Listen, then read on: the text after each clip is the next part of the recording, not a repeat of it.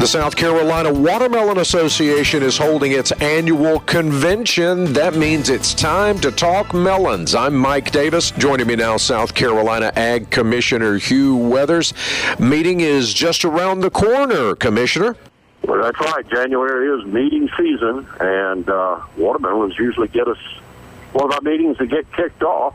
It's always a good meeting with a lot of purpose, that of a good time for the growers to get together, time to review the previous year, talk about what the department's going to try to do to help promotions and things like that. So I always enjoy spending some time at their meeting.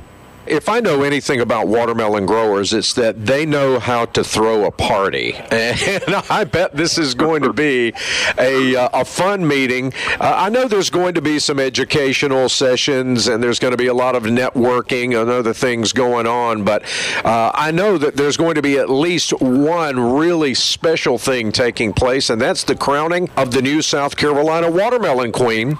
Well, that's exactly right. We've really, over the last few years, had some great young ladies serve in that role, one of which works for us now, working with watermelon farmers. So just a great coming full circle. But that same event is the fundraising initiative for the Watermelon Association, and that's how they put together the funds for the year. How was the market last year for watermelons, and how did the crop turn out, and what are they looking for this year? Well, in the end, it turned out surprisingly well after a slow start with a cold spring.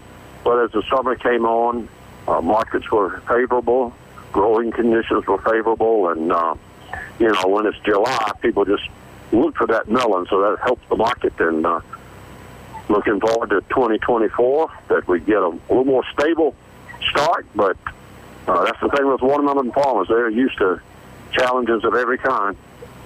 They are a resilient bunch, the watermelon folk. And, of course, the folks that love watermelons as much as they do, I know they'll be coming out in force as we get into the summer to dive into some watermelons.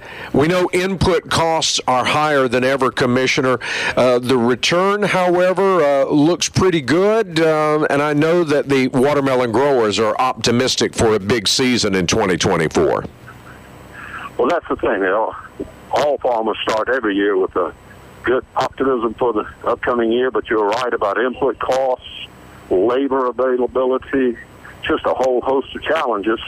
But we try to do our part to help market and open those doors for them. So it's a good partnership between our watermelon growers and the Department of Agriculture.